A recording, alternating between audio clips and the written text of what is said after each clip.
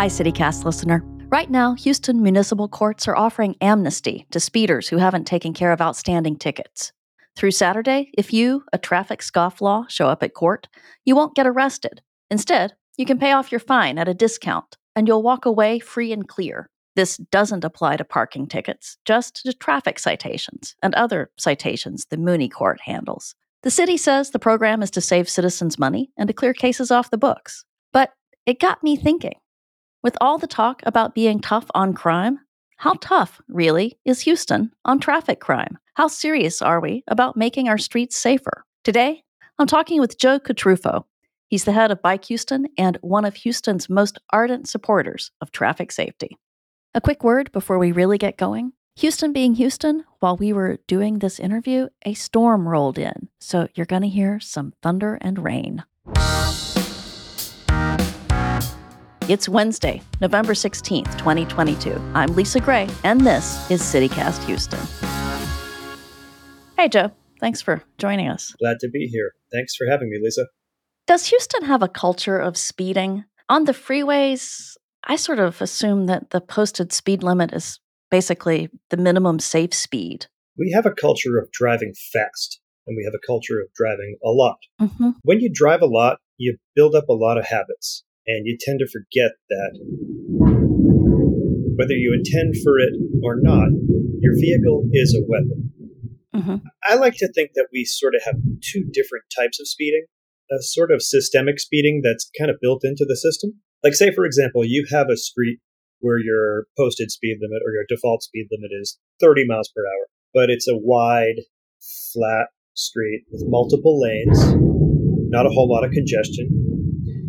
And, if the speed limit's 30, but you feel comfortable going 45, maybe 40 miles per hour, Mm-hmm. and there's a lot of cues that sort of tell you to drive faster.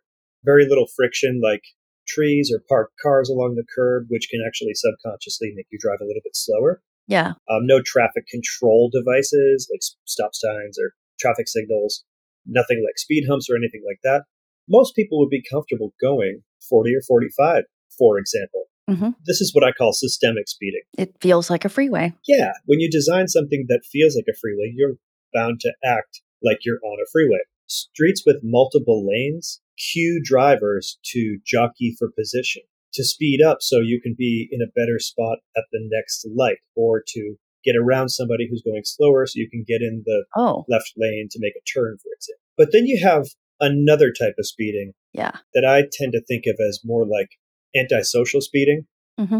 And this is where traffic control devices and those subconscious cues don't really do you any good. You actually need some sort of enforcement. What is antisocial speeding like? It's the speeding that we think of. It's the, that maniac who's going 55 miles per hour past my kid's school. Mm-hmm. It's the hyperbolic speeding that we see once in a while that is rare and memorable. Person who's doing it knows good and well that they are doing something that is illegal and possibly dangerous. Yeah. Thankfully, it's a lot less common than the systemic speeding, but it happens. That type of speeding, when you're going, say, double the speed limit, that makes the difference between a fender bender and a funeral. Are we seeing that kind of speeding more since the pandemic? I mean, it seems to me that I see it in my own neighborhood. We have people who do donuts in the street. We hear racing going on in the suburbs. Is that just me? Do you have a sense of whether people are driving faster now?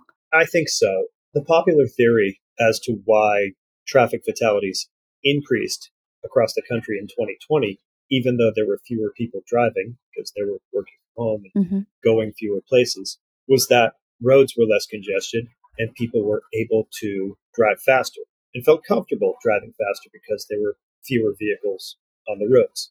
How important is enforcement of speeding laws and traffic laws? I mean, I assume it's important that if there were no laws, that people would speed, more of that antisocial sort of speeding you were talking about. But Germany and the Autobahn seem to be relatively safe. So for a long time in the United States, traffic safety had been, and in many places still is, very much focused on enforcement as a solution, the key to preventing traffic deaths. Yet the United States is pretty far behind a lot of other developed countries. Most other developed nations have a lower fatality rate in traffic crashes than the United States. So we haven't got much to show for this emphasis on enforcement as the end all be all of traffic safety. When you look at the movement toward Vision Zero, and we call it a few different things in the United States, Road to Zero, toward zero deaths. In other countries, enforcement isn't part of that plan. It's supposed to be considered the last resort. That when you do design correctly, education and enforcement take care of themselves because you've designed a safe system. And we're starting to hear that phrase more often in the United States and indeed in Texas and in Houston, safe systems. Because when you have a safe system where the network is designed safely and the vehicles themselves are designed safely, not just for occupants of the vehicle, but for people on the outside of the vehicles too, then you're taking care of most of the problem. Can you paint me a picture? What would that look like? What would a street designed safely in a safe system? What would that look like? Yeah. Imagine a street like Richmond, major east-west thoroughfare that goes through the heart of Houston, through Montrose, and out toward. And as you head west, it goes through Greenway Plaza. Mm-hmm. Richmond has 4 to 6 lanes of traffic, narrow sidewalks, in many parts a median in the middle. If you're driving on Richmond, chances are you feel pretty comfortable going at least 35, probably 40 or more, even though you're still very much in an urbanized area.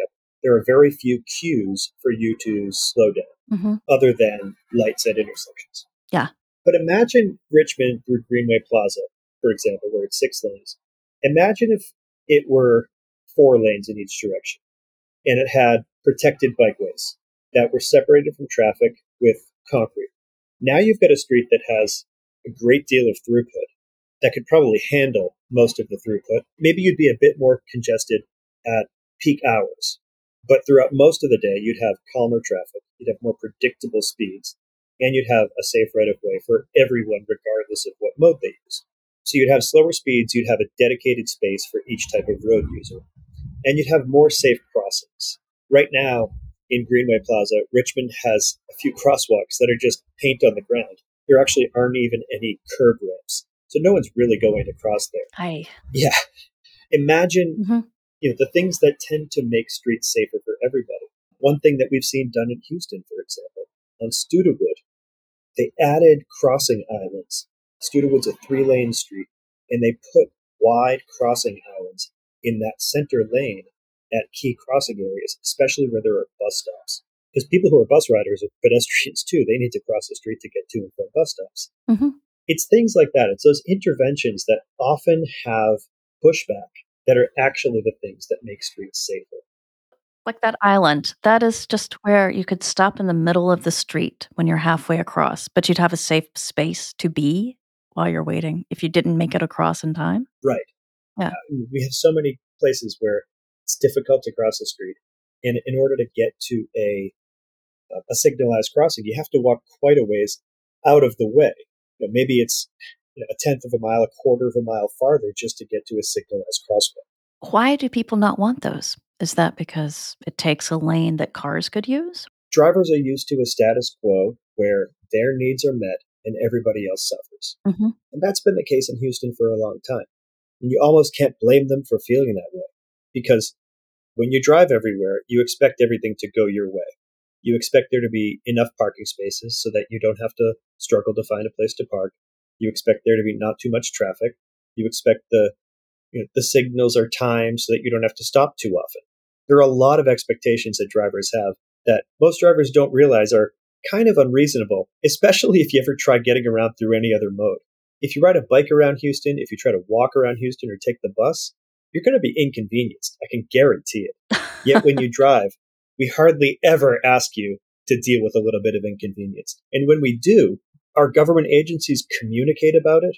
They're very clear about what the purpose of this project is, how long it's going to take, how long you're going to be inconvenienced. So if we redesign our streets, they become much less attractive to that sort of normal speeding that you were talking about. They would give all the cues to slow down. Right. You can design most systemic speeding out of the system.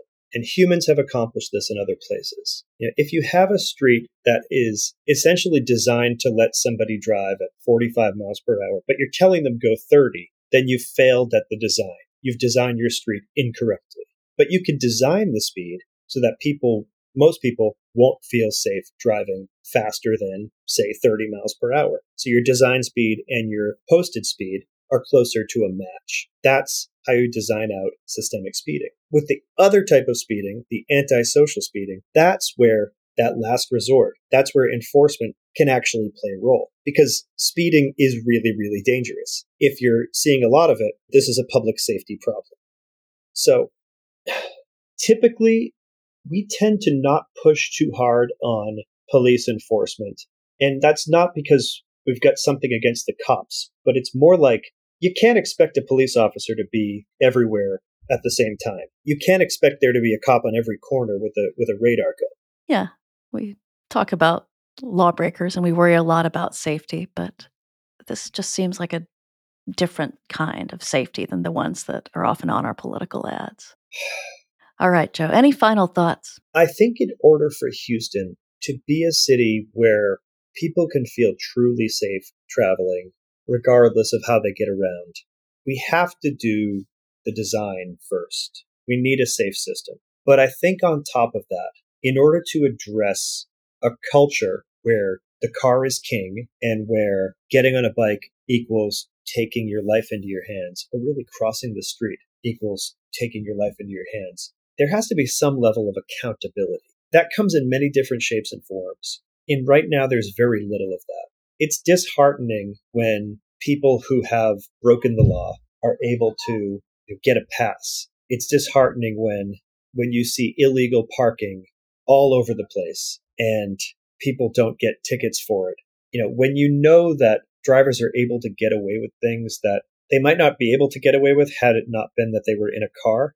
There's a popular saying, if you want to kill someone, use a car. Because if you're not drunk and you don't flee the scene, usually you can just say it was an accident. So we make a lot of exceptions for people when they're behind the wheel that we don't make for people who are not. All right, Joe. Thank you so much for talking with us. It's been a pleasure, Lisa. Thanks for having me.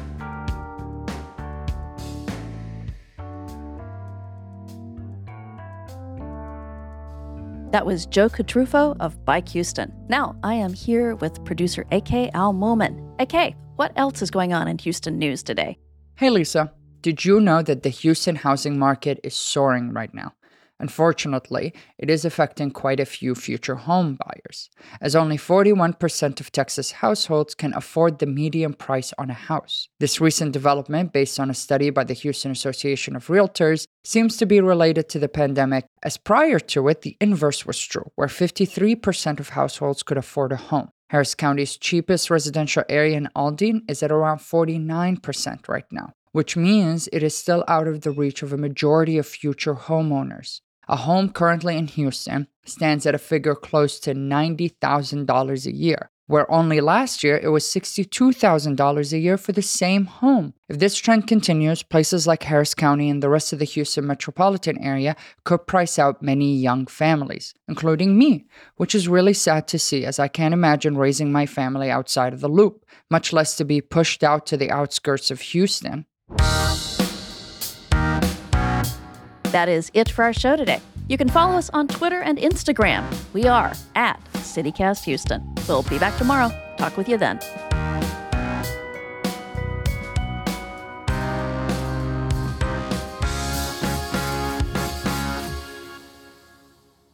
Rain and thunder where I am, so yeah. try to work around it. It looks like we're about to get it too.